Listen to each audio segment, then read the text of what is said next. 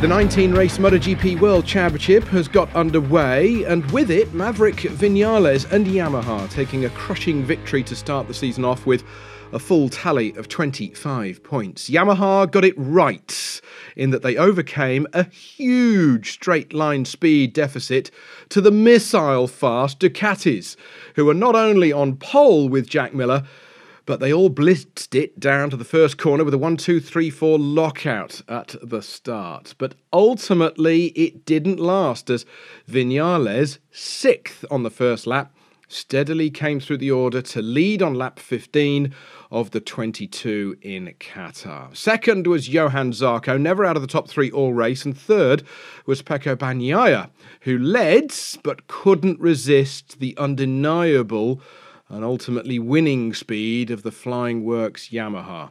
Toby Moody here for the Race MotoGP podcast.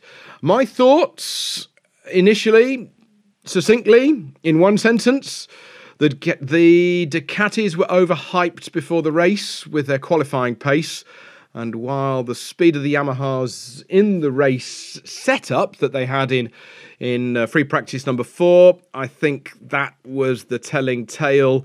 It could have been turned on its head, but ultimately those Yamahas came out top.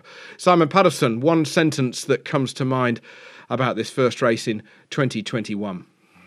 That is the finest MotoGP race we've ever seen Maverick Vinales put together. Good one. Valentin Hurunshi, what are your thoughts initially for this first Grand Prix?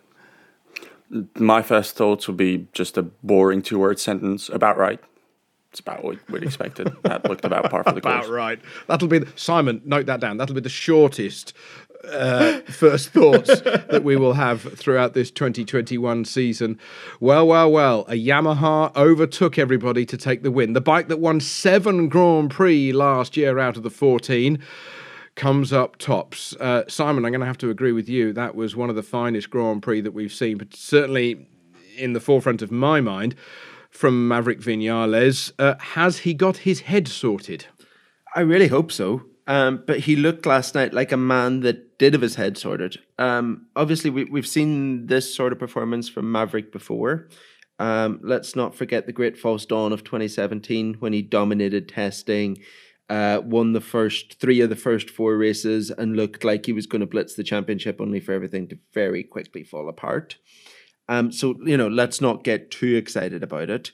But yesterday he did everything that he said all winter that he's going to try and do. He was more aggressive. He was not fantastic, but better off the start. He was certainly better in the early laps. He kept his cool. He managed his tires. It looked like someone that has finally taken on board their own advice, which, it just hasn't happened before. For like 3 years, he's been saying all winter, I'm going to do X, Y, and Z. We've got to race 1, and he's done A, B, and C. This is the first year that he's turned up with X, Y, and Z in the first race. So, yeah, I think it's really interesting. I think it looks like he has got to grips with it. It looks like he's realized the error of his ways in the past. And if he can continue like that, he's a really, really, really strong championship contender. Maybe the fact that he is the absolute team leader, because there's no Valentino Rossi on the other side of the garage, it's made him realise, buck stops with me now. Can't shovel it over to Mr. 46 anymore. It's over with me. Maybe that's an unconscious trigger that's been pulled. Maybe it's just half of that, and it's just the fact that the person on the other side of the garage isn't Valentino Rossi anymore, because we know he's like a black hole. He sucks everything in because of the sheer, momentum of his gravity. Career. So maybe it's just that. Yeah, exactly. Maybe it's just not having Valentino sitting next to him.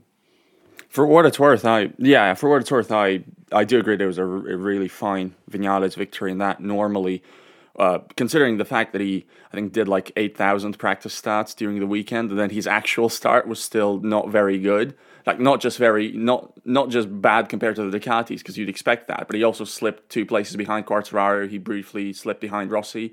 This is the point where maybe you'd expect sometimes Vinales' head to drop, or something to happen, or him to start to struggle on high fuel in traffic. And it didn't really happen. He was very efficient in making his way back through the field, and then ultimately to victory.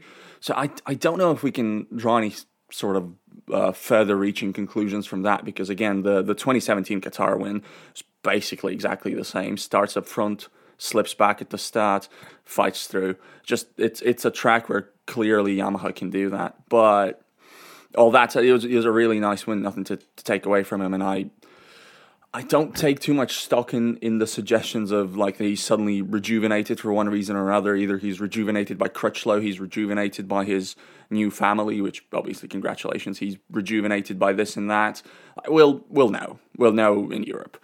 But Maverick Vinales was on 9 MotoGP wins already, which it's a lot. It hasn't seemed like that much this whole time because he's yet to put together a consistent title challenge, but this was a good one, and 9 MotoGP wins, none to scoff at. So every chance he'll be in the title fight this year. You're absolutely right, and it's one of the things I regularly say is, one swallow doesn't make a summer, and all of those one-liners, we've got 18 Grand Prix still to go.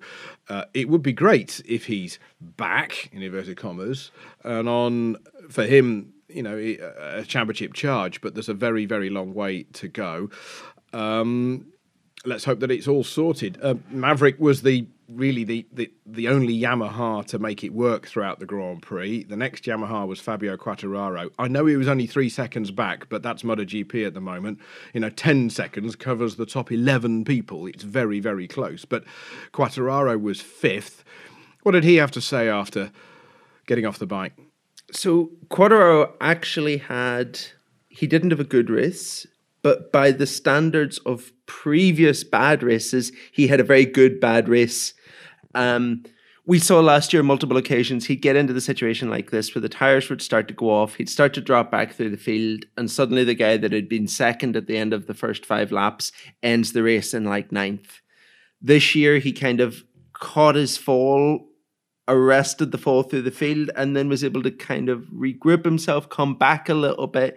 And what he actually did was salvage some good points in a bad day, which is, let's be honest, that's how you win championships, right? So that for me shows, more than anything else, it shows how he's matured a little bit over the winter, which maybe is an influence of the factory team. Maybe it's the influence of the fact that, when you're 21 and you turn 22, it adds a significant amount of life experience that it doesn't add when you're 42. So, yeah, I think he showed me yesterday that he is more able to fight for the championship this year than he was last year. Yeah, I'd say I agree, but I mean, again, it's hard to draw wider conclusions from just the one race, and it will sting that his teammate won the race, because it should sting you if you're a MotoGP rider with title hopes that you scored less than half of the points that your teammate scored in the opening race. But at the same time, his tire dropped, but his head didn't drop, and he managed to regain some positions that he'd lost. So I don't remember if he lost the position to Miller, but he definitely lost the position to Rins, and he managed to get Rins back. I think managed to get Miller back too. So it's good signs. It's good signs that a race isn't lost once there's a drop off, which for Fabio I think is pretty important given what we saw last year. One of you mentioned the fact that Yamaha didn't make a great start. Well, that of course was overshadowed by the unbelievable sight of all those 4 Ducatis leading into the first corner. I was screaming at the television from the sofa here going, okay, right, yeah, 1, 2, 1, 2. Hang on a minute, 3, 4, I said, as they all tipped into the right-hander. That was quite something. I mean, that launch control system is good, but did we realise it was that good, or was this a one-off, or is this something for 2021? Was it a freak that it's just a long way to the first corner? I think we know it's good. We know that there is a distinct advantage to it, but I think Qatar made it look, well, 2 things yesterday made it look a little bit better than it was. One of them was Qatar and the fact that there's a long run to the front straight and that the Ducatis have qualified so well. And the other is whatever Jorge Martin did on that Pramac bike to find himself suddenly P4 after the first lap.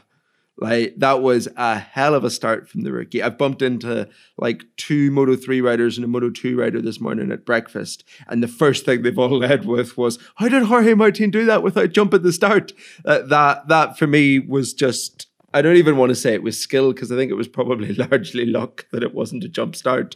But I think that kind of makes it look a little bit different than it was.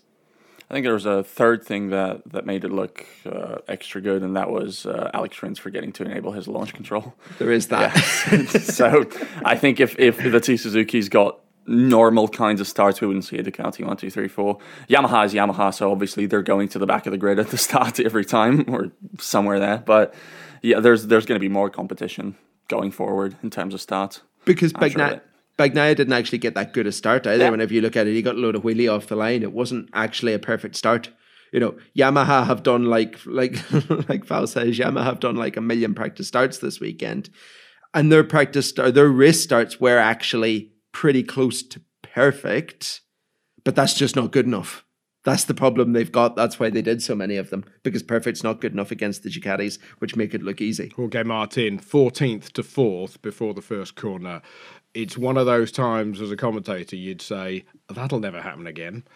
And it may never. It may never. That's quite something. But if it does start to happen again, well, it doesn't matter whether a Ducati qualifies, does it? Yeah, it's one of those things that makes you go, okay, so why did we spend an hour with the qualifying on Saturday? Because that feels wasted now. Exactly. Why risk your backside flinging it around a circuit at 225 mile an hour when, as long as I'm in the top 10, I'll still lead at the first corner, you know?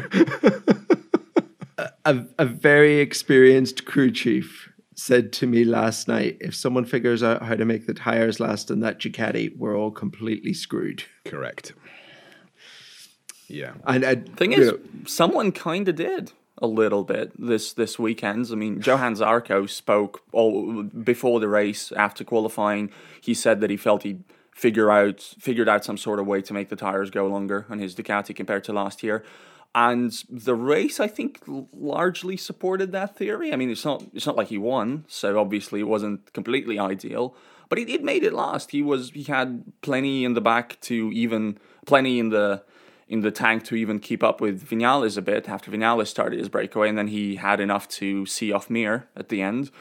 And Bagnaia. So I think that's encouraging. That's really encouraging. The less encouraging part is the whole Jack Miller thing, but we'll get to it. Just coming back to what you said a moment ago, Simon, about bumping into crew chiefs and will Ducati get the tyres sorted out for the race? Well, they had all last year to sort out if they could win the championship without Marc Marquez.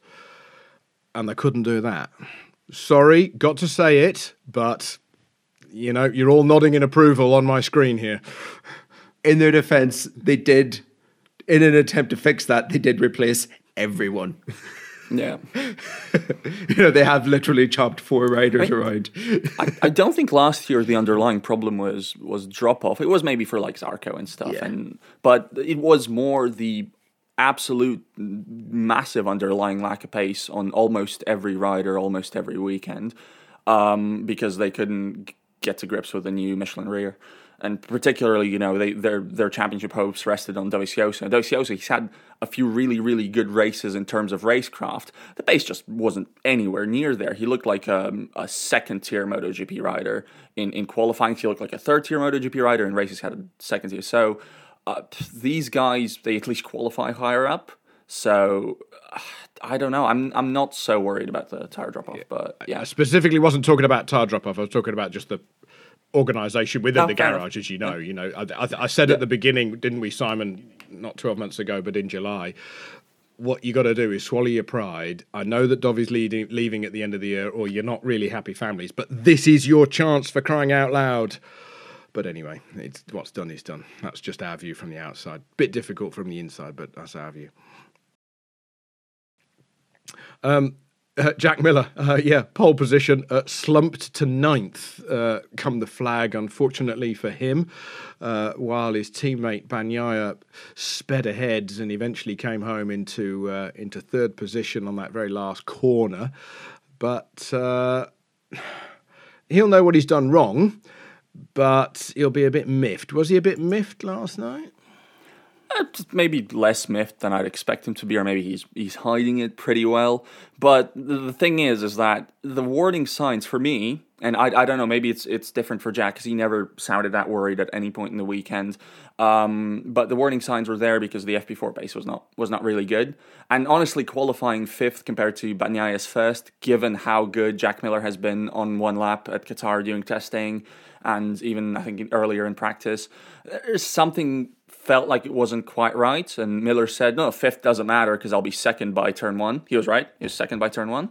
But I think there was something underlying that was missing, and there was no proof of longevity on worn tires. And indeed, when the race began and when we went to the halfway point, the tires, they went off. The rear tire, I think he started losing it even off throttle, and that was basically that. Ninth place, it's just not, I don't want to say unacceptable because it's not like, it's some sort of disgrace or embarrassment, but with Marc Marquez absent and this Qatar track being somewhere where Ducati needs to bank points, ninth place is not good enough. It will not cut it. It's a big problem to start the season with, and the second weekend just must go much better than that. Honestly, if not 25 points, then I think this doubleheader will be a disappointment for Jack. What I think we saw last night with Jack was a complete lack of adaptability. Lots of people spent all weekend saying that what happened all weekend with the wind, with the temperature changes, with the dust blowing across, the track was different every session. And it's almost like Jack went into the race expecting to find one thing, and then when it wasn't there, it threw him. And he wrote his race plan, but the conditions of the race changed. And it just didn't work for him. And that's something that we've kind of seen in the past with Jack, that he tends to be not the most adaptable person in the world for the circumstances that go on around him. He's not the only one that got caught out last night by the tyres acting in a different way from what they expected them to, but he's the one that probably, like Val says, paid the biggest price for it, because that should have been easy points last night. Even a bad race for Ducati last night should have been podium. How have you been impressed by Bagnaia? He's not been invisible, but there's been a lot of focus on other people last year. He gets one of the top motorsport slots, 4 or 2 wheels. You're riding for the 2-wheeled Ferrari. And how has he upped his game even in that first weekend? Because testing is testing, but there's nothing like a race. Well, I should preface this by saying that Bagnaia's problem for me isn't that he lacks pace on his good weekends. His good weekends look as good as anybody's. Maybe like the last year's Misano doubleheader was incredible. It's absolutely incredible. Bagnaia's problem is that when he has a bad weekend, he's like 20th. And that won't cut it on a factory Ducati. All that said, this was a good weekend. It was fantastic. And I think he rode a fantastic race, given that the underlying pace on his Ducati looked not to be there to win the race. And the fact he managed to hang on so long in the lead and keep Viñales from streaking away for as long as he did, and then managed to regroup himself when it all looked lost and steal the final podium position from Mir, I thought he rode a absolutely fantastic race. I was super impressed. Yeah, he wasn't the top Ducati, but this is the kind of thing that will make the Ducati brass feel good about their decision to sign him for 2021, I'm sure. I still feel like he's been promoted a year too early. It was never their plan to put him into the factory team this early because they thought Dovi would stay, plain and simple. And if he'd done what he did this weekend at Pramac, we'd be saying, amazing, top work, guaranteed factory rider next year, etc., etc., etc. It's almost like there shouldn't be extra pressure put on him this year because he's a factory rider, given that we believe that, but it is because he's a factory rider, and that's how MotoGP works. So I think maybe it's just worth, keeping in check this year that he is the number 2 at the factory team. He is the guy that's there to learn his trade a little bit, that Miller's the most experienced, the team leader, the manufacturer's leader, essentially. Given all that, it was an excellent performance of Bagnaia. He was rapid all weekend. He looked controlled all weekend. He never looked like he was beyond any limits or anything. And he rode a smart enough race given the circumstances of it. So yeah, fair play. If he can do that on a semi-regular basis this year, he doesn't need to be a title contender. Nobody will win a this race year. because eventually one of those podiums Yeah, will turn into a for race, sure. and that's For sure, mega. yeah. But a race win, 4 or 5 podiums and 6th in the championship is a perfectly acceptable year for him this year. Very much so, very much so. And you know, we haven't yet spoken about Alain Lebleu, the bloke on the. I know it's not a works bike, but how works is it? And the development bits that he had on it with the airbox to do that massive speed in practice. Johan Zarco, never out of the top 3 all race, comes home in 2nd position. This is a bloke on his backside, if I can put it politely, 18 months ago, because he was given the flick from KTM and he was struggling around and he was all a bit of a bad smell. And here he is. He's in 2nd place. Fair play. Fair play. The best redemption story I've seen in my time in MotoGP. He has been exceptional. Absolutely fair play to him. The best thing he ever did was walk away from KTM and walk away from Laurent Fillon, his then manager, trainer. Because since leaving, he's completely reinvented himself, not just as a rider. Fillon was a very controlling influence over Zarco's life, and Zarco seemed quite happy to let Fillon control every aspect of his life. Like, we're talking control to the extent that the guy was like 28 years old, a double Moto2 world champion, and didn't have his own mobile phone. Like, that's the level of control we're talking here. And it's almost like he's come out of this and thought, I've missed out on actually being social with people and, you know, making connections with people, and he's worked really hard to do that. And it's paying off now because he's being seen for the person that he actually is. That's been rewarded by Ducati now for 2 years in a row. First with taking a punt on him and sticking him into a Sponsorama, and now moving him up to Pramac. He's gelled really, really well with the Pramac team. A long chat yesterday with team boss Francesco Godotti about this, and he says, like, on a personal basis, especially because Zarco speaks fluent Italian, he has just stepped right into the team. That is a small, you know, family-based team. He's very much a part of it already. And, you know, then we saw last night that he is an exceptionally capable MotoGP rider. He is very, very good at Qatar. Let's not forget leading his first ever MotoGP race here a few years back. And he paid off Ducati for putting their trust in him. So, you know, chapeau. Ducati's hiring of Zarco was pretty much no risk, lots of possible upside when they did it to the Avinci, and that's exactly how it's paying off right now. I do want it's a real feel good result, and he's been really, really convincing on the Ducati through at points last year and obviously this weekend. Does make me wonder what next, because we know that Zarco wants the factory seat at some point. He's made that perfectly clear. Even last year, he was sort of angling for the seat that Bagnaia ultimately got. What if he's beating the works guys, who are both in 1 year deals? What is he going to expect? Is there a possibility that he'll be jilted by some sort of Ducati decision where they just decide to keep the same lineup? He knows probably that in terms of age, like he's older than definitely Bagnaia, but he's older than Miller too, right? A fair bit, I think. Yeah, 4 years. Simon's signaling. He's gonna think that, you know, his time to be like a proper front-running works rider is running out. So Ducati still have some careful management of him to do, especially if he continues to star. But, you know, that's all for another day. And assuming he continues to star right now, that's great first race for Pramac. Great job, fantastic. The irony may well be that the French New Hope is the next Frenchman. They've all been looking at Quartararo because he did win those Grand Prix last year, and it's been a while since a Frenchman won a big race. But wow, what a turnaround for the French. So fingers crossed. He's probably been humbled. There was just a moment when he took his crash helmet off in Parc Fermé yesterday, Zarco, and he just looked a bit, not, I'm going to beat you, and shaky fisty, aggressive, teeth grinding look. It was, I've realised my mistakes. We've all been there. We've all made mistakes. All of us. Everyone listening to this podcast has made silly mistakes. But yeah, don't mess it up again. Don't mess it up again. And I think he's a little star. Is he a world champion? Let's discuss that another day. But wouldn't it be a lovely fairy tale? And my God, he'd stick two fingers up to somebody if he won a race. One more thing just to throw out, because it's an amazing story. Zarco, to celebrate his podium, has added a new song to his repertoire based on where he secured his podium last night. And a friend of mine walked past the hotel bar in the Sheraton where they're all staying, and he was singing A Horse With No Name to the team on guitar. That's a great one. No, I like that. I like that an awful lot.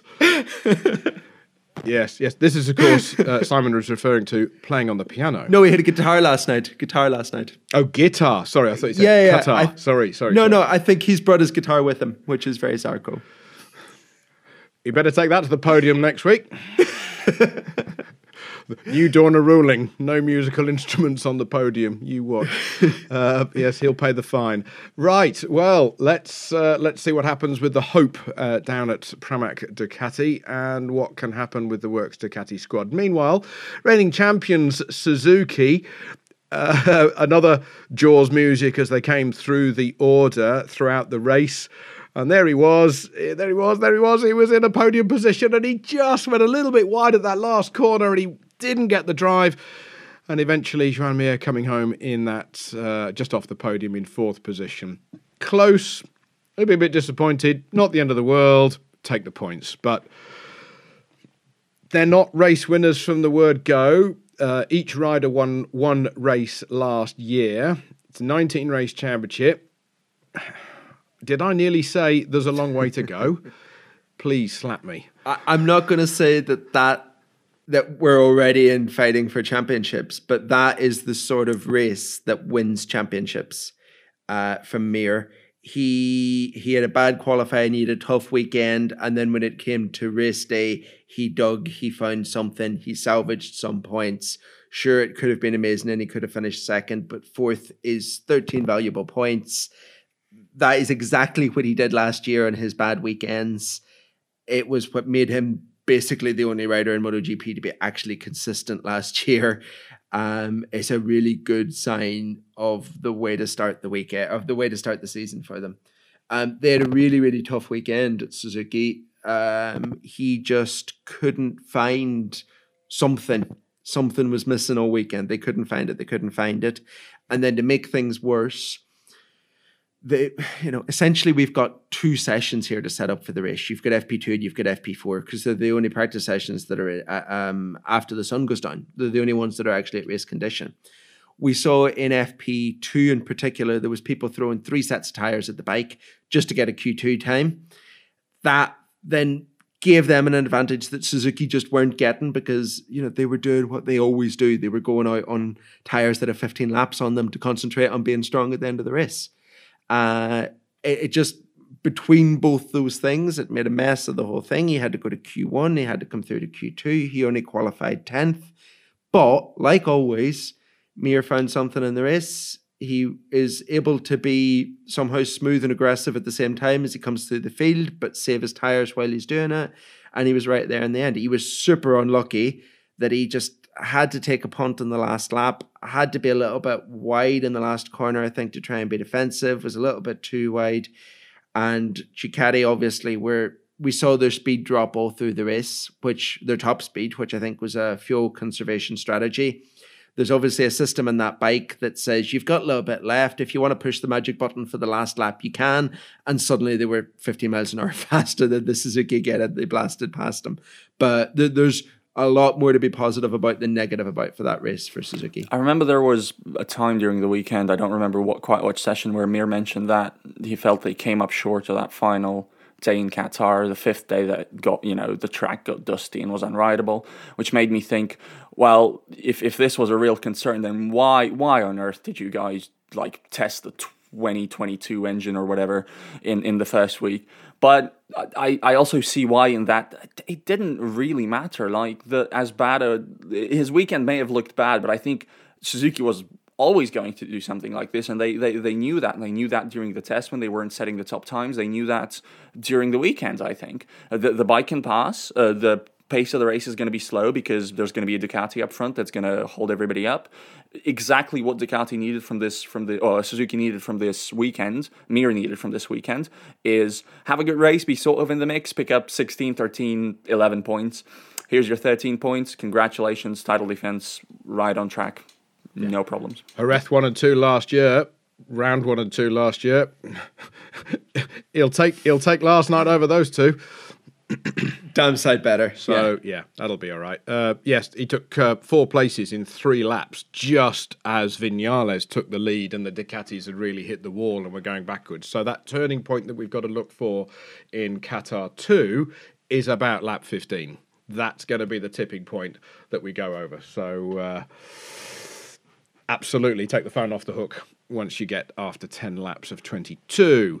So, yes, Alex Rins, again, he was similar kind of pace to Joan Mir, although he was ahead of Mir at the beginning, dropped back a bit, and then they sort of came up together. But in the end, Rins came home in 6th position. So not too bad at all, considering they haven't got their team principal of last year in the shape of Brivio, who's gone to Formula One with Alonso and Alpine. So they've got to find their feet in other ways, but it won't take them long. It won't take them long. It's interesting times.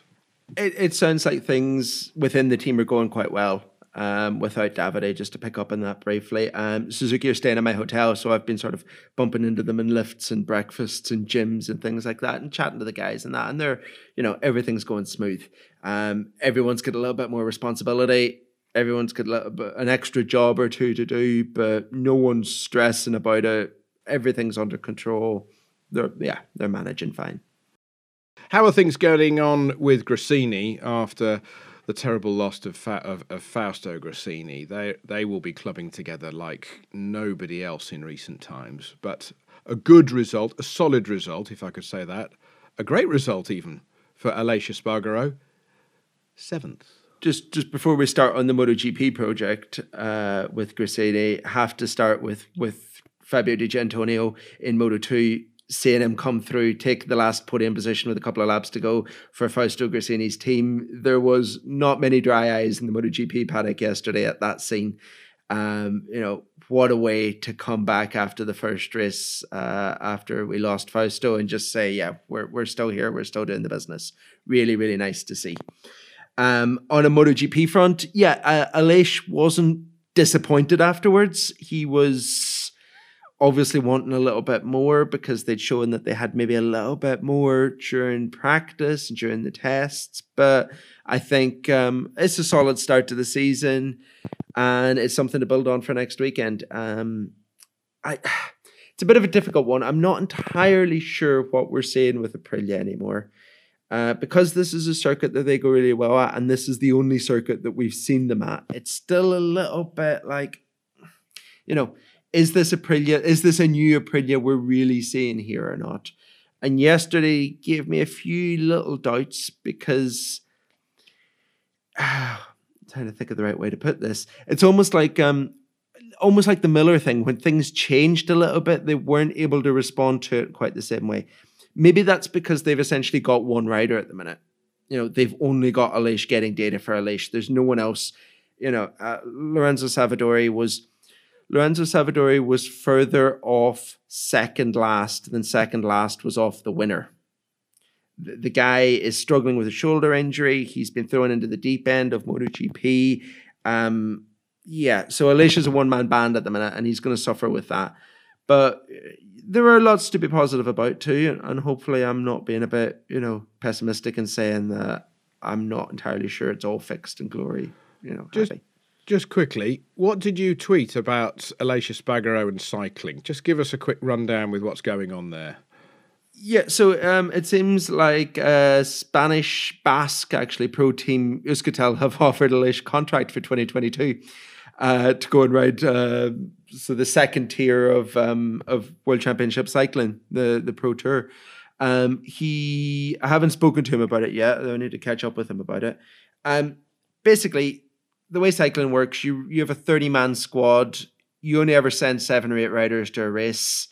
You can afford to have one guy in the pack who's maybe not, who's there because of who he is, rather than any outright speed, but for a little bit of PR or something like that.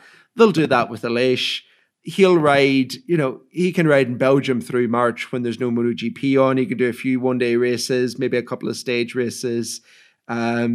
give the team a bit of PR, get himself a bit of PR. It's probably safer than cycling on the road in terms of training because there's no cars to run into him. And it's a massive advertisement for MotoGP because it shows how fit our guys are. Well. I can't think of many crossovers. There'll be some out there, but the crossover like that is like fair play. Wow, fair play. Not at the same time. Exactly. I was just about to say at the same time. People have done it afterwards. Or Michael Jordan went and played baseball, but this isn't. Yeah. Wow. Fair play. Honda. My goodness me. Obviously, we still have had no Marc Marquez. We did our season preview, and literally a couple of hours later, Marquez puts out a video that he's testing at Barcelona, and he's on the RC213 road bike, all stickered up to look like a Grand Prix bike. And he was all getting off the bike, and he was shaking his fist and fist pumping and hitting the air, and it was all wow and all great. April the 12th, is that the next trigger point for when he's going to go and see a quack and whether or not he's going to get a yay or a nay? Yeah, that's when we found out what happens next. His next hospital appointment, just before the next round in Portimao. Essentially, they're waiting on the bone to regrow in his arm now. They're waiting on it to be strengthened to the point where he's able to ride a MotoGP bike. Obviously, he has learned his lesson from last year because he was given the okay to ride a bike again. He rode a bike again and then said, I'm not fit to ride a MotoGP race. Whereas we know last year he wasn't really given the okay to ride again, but still said, I'm going to ride a MotoGP bike anyway, and made everything so many times worse. So, so when he told us that he's learned his lesson, I think he has learned his lesson, and we saw that. But it's just going to take time. We're not going to know. He's not going to know when he's ready to ride until he's ready to ride, really. On the other side of the garage, if I could call it that, Pol Espargaro, first race in the colours that he had on his bedroom wall. 6 seconds back, he'll be happy with that. But, well, welcome to MotoGP 2021. 8th position for Pol. He did say that he overrode at times throughout the weekend. But what was his vibe in his debrief last night? It was encouragingly angry. He was not happy with that 8th place finish at all. He was, well, I wouldn't say at all. He wasn't like frustrated, disappointed, but he was a bit frustrated. He was like, "This is Repsol Honda. I'm not here to finish 8th. I can't be happy about finishing 8th." And he clearly meant it. It wasn't for the cameras or for our skies. It was because that's how he really feels. He said he rode really, really weak and really slow in the first opening laps, and I guess that helped him preserve a bunch of the tire for late on, but for that was too late. He got beat by like a few thousandth by Aleix, but again, 7th, 8th doesn't really matter, not where he wants to be. Honestly, given Honda's history at Qatar with everyone not named Marquez, and even with Marquez relative to how Marquez went on other circuits, 8th, that's fine. The two LCR Hondas both ended up on the ground, so 8th I think is perfectly fine. But Aleix Pol will not be happy with 8th the second weekend too, so he expects to make a step forward. I've got 2 anecdotes from yesterday that pretty much round up the day for me as far as Pol's concerned. One is a text message I got directly after the race from an ex-racer that said, "Why are Repsol Honda celebrating as if they've just won the race? Don't they know they're Repsol Honda?" Which I thought kind of rounded up that. The other is from Aleix, who said he saw on his pit board that there was a rider closing down on him during the second half of the race. The team didn't put the rider's name on the board. He looked up at the big tower in the start-finish, saw it said 4-4 behind him, and thought, fucking hell, this guy's starting to get quite fast on that bike. And that, for me, really rounds up the day. It wasn't a good enough result to be celebrating the way they were celebrating, but it was a solid start to a career on a difficult bike, and he did make a big improvement as the race progressed. So next weekend, I think he'll be much more happier with where he finishes. I think the first text message sums it up. Pol-san, necessary faster. The team that he left, KTM, it all comes down to, is it a circuit-specific thing, or are they in bigger trouble?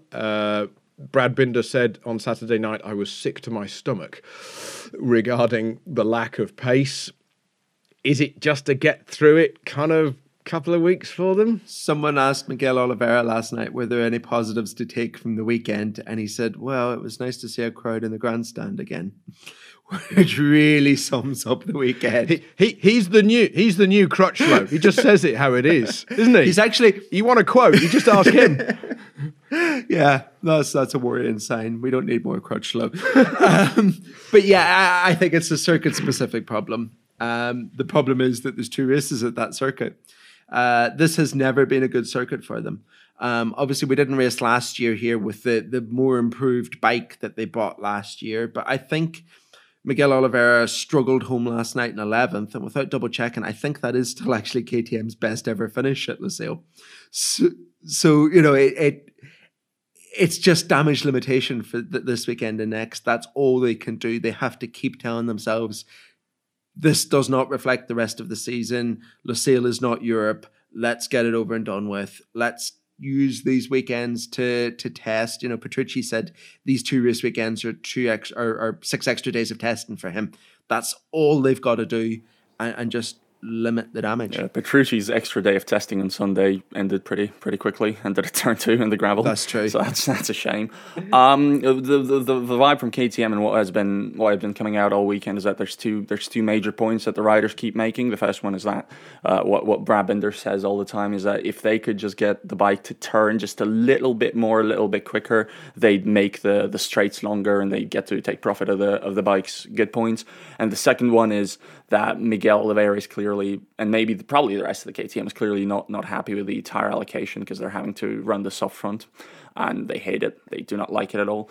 And honestly, on Saturday in FP4, Miguel's pace on worn soft front, soft rear looked a bit fantastic. Not quite Maverick, but not really second best to anyone else, I'd say. But you know, I asked him about that on Sunday, and he was basically like, "You fool! We did a stop midway through the run, and that basically changes the whole thing for the bike. Also, you know, fuel loads and all that, so it wasn't actually indicative of what it was. So I don't know. They're not saying they're just getting through it. They'll never say they're just getting through it, but they'll be happy to see the back of Losail. Very happy." The saddest sights I saw all weekend was that lovely all-orange Tech 3 KTM bodywork going through the gravel. That's a good-looking bike, that, as proven by a certain survey on the internet, courtesy of Simon Patterson and his Twitter account. Dovizioso with Aprilia. So it's going to happen. He's going to test. Battistella was interviewed on the international feed, his manager, should I say, Simone Battistella, saying, "Oh, well, you know, we won't be racing this year." And I thought, I like Simone. He's a great bloke. Don't trust some of what he says. And you've summed it up a moment ago. Lorenzo Savadori, 46 seconds back of the winner in 19th and 23 seconds back of the guy in front of him is not good enough. There'll be Moto3 riders who can do better than that. Sorry, maybe Moto2 riders who can do better than that. It's not easy, granted, but that needs to change. Put Dovi on it. Bernie would sort that out. Over to you, Carmelo and Mr. Battistella. There is an irony in one of the Moto2 riders that would be able to do better being the guy that dominated last night's Moto2 race and has previously been sacked by Aprilia, Mr. Sam Lowes. For me, it just makes complete sense. Obviously, Dovi is being super cautious. He didn't jump on the Aprilia. He didn't offer to jump on the Aprilia. From what I hear, the offer came from him to Aprilia, not the other way around. That offer didn't come until after he saw what Elish did at testing and he saw how rapid that bike had become. And then he thought, okay, let's see what happens. So he's going to get a chance to ride it. He will ride 12th to the 14th of April in Jerez. He'll also go, we think, 8th and 9th of May to Mugello to have another crack at it at a different circuit. And then I think after that, if it goes well, if he's found a bit of speed, if he thinks, yeah, you know what, I can put this thing in the podium, what we'll then see is Savadori will be replaced.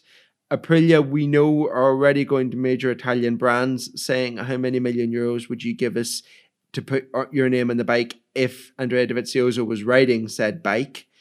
So everything is there to make it happen, apart from really Dovi saying yay or nay on the quality of the RSGP. Now, honestly, I think the only guy for who this doesn't make perfect sense, the way I look at it personally, is Andrea Dovizioso. Because, yeah, the bike's better, but yesterday's P7 suggests that it's maybe not better enough to where it's a can't-miss opportunity. And it's like, he's ridden P7 capable bikes before, and MotoGP has ridden them for a fair few years. I'm not convinced that he's going to be convinced that this will add something to his CV for a future return or whatever. It'll keep his name around.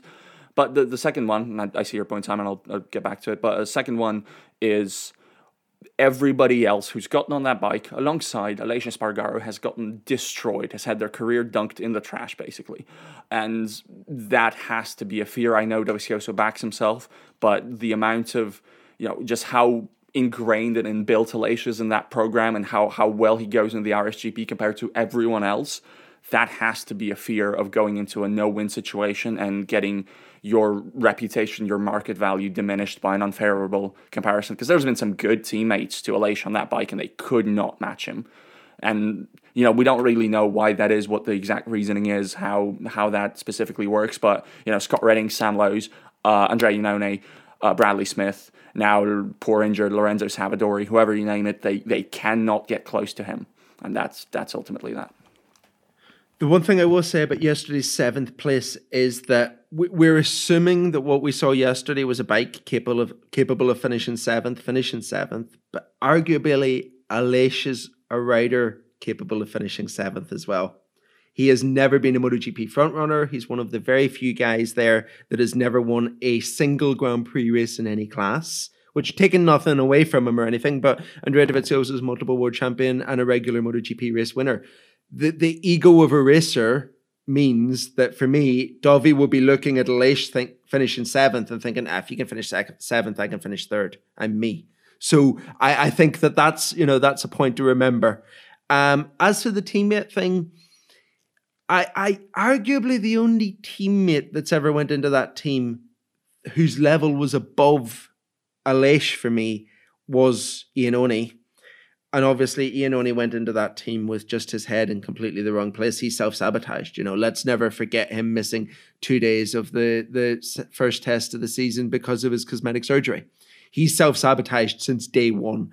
If Dovi goes in with the right attitude, which he will because he's Dovi and he is Mr. Professionalism, I think that the curse of being Aleix's teammate might not come to fruition for the first time in like 8 teammates or whatever it is. Yeah, I agree. There's people who've been in other teams, 2 and 4 wheels, and they move over, they go to a lesser team in inverted commas, and hang on a minute, why don't you do it like this? Because I won a Grand Prix like that, do it like this, and sometimes you just need that person, and you pay for them, and you pay handsomely for the secrets, not secrets, but just operational things to come over.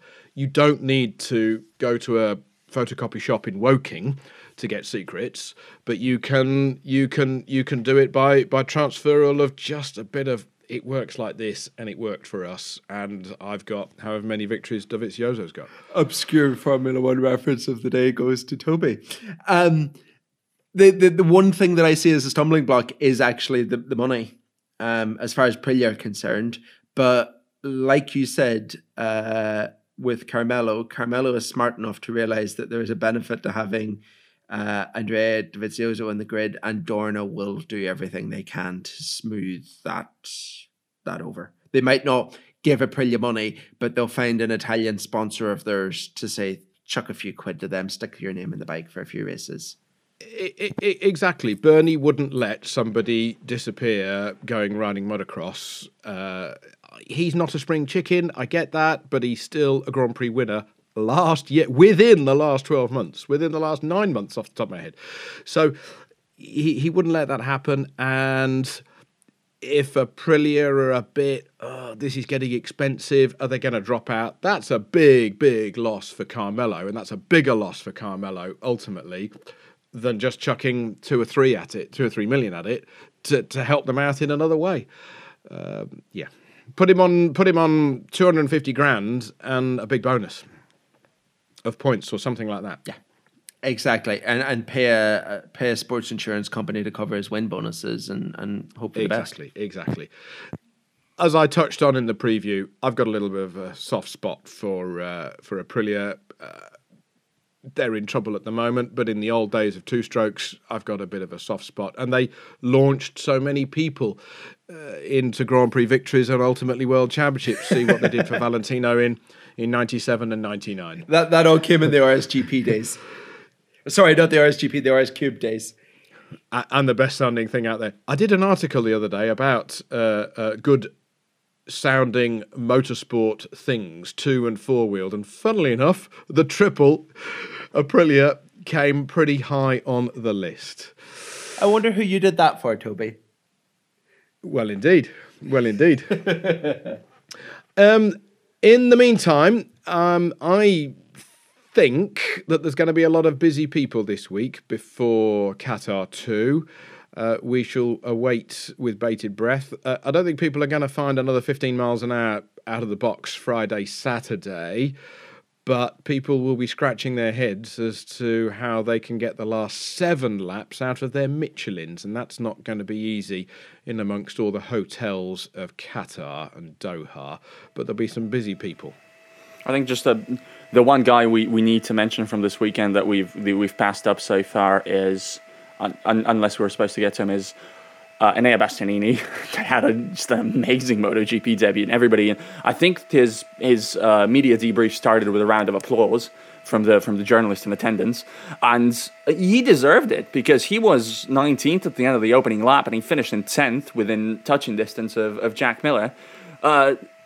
First of all, the guy can clearly ride, and the guy can clearly ride that Ducati, and he was my bid for Rookie of the Year. That wasn't like really anything that I stand by too heavily, but I feel good about it right now. And it was just a great race, and it looks like, again, that Ducati, by clearing out that space in their third tier team, have the ability to, like, they have three rookies on their books who can all work out, and then they're just set for riders for life. And right now, Enea Bastianini looks like he's absolutely going to work out. That was as good a debut as I can remember in a while. Absolutely. That was spot on. He didn't cause any dramas. He did loads of learning. He didn't do lead for 3 laps and end in the gravel and not get any data.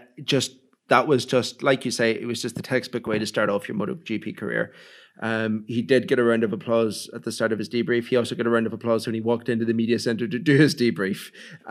People are genuinely impressed by that performance because he still hasn't lost. He won the Moto2 championship last year as a complete underdog. He got a MotoGP seat because of winning the championship, and he still hasn't really lost that underdog reputation.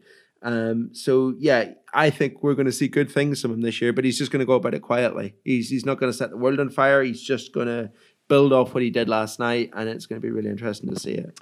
And come this weekend, we're going to do it all again for the Grand Prix of Doha, or as the rest of the world calls it, Qatar 2. Thank you all for tuning in. Do like and subscribe so you will get the latest MotoGP podcast straight into your phone, or, as many of you do, watch through therace.com, the-race.com. Simon and Val will keep you up to date with all of the news in the build-up to this weekend, so do bookmark that page. In the meantime, thank you very much, Simon and Val. Look forward to this weekend. Thank you very much. Goodbye for now.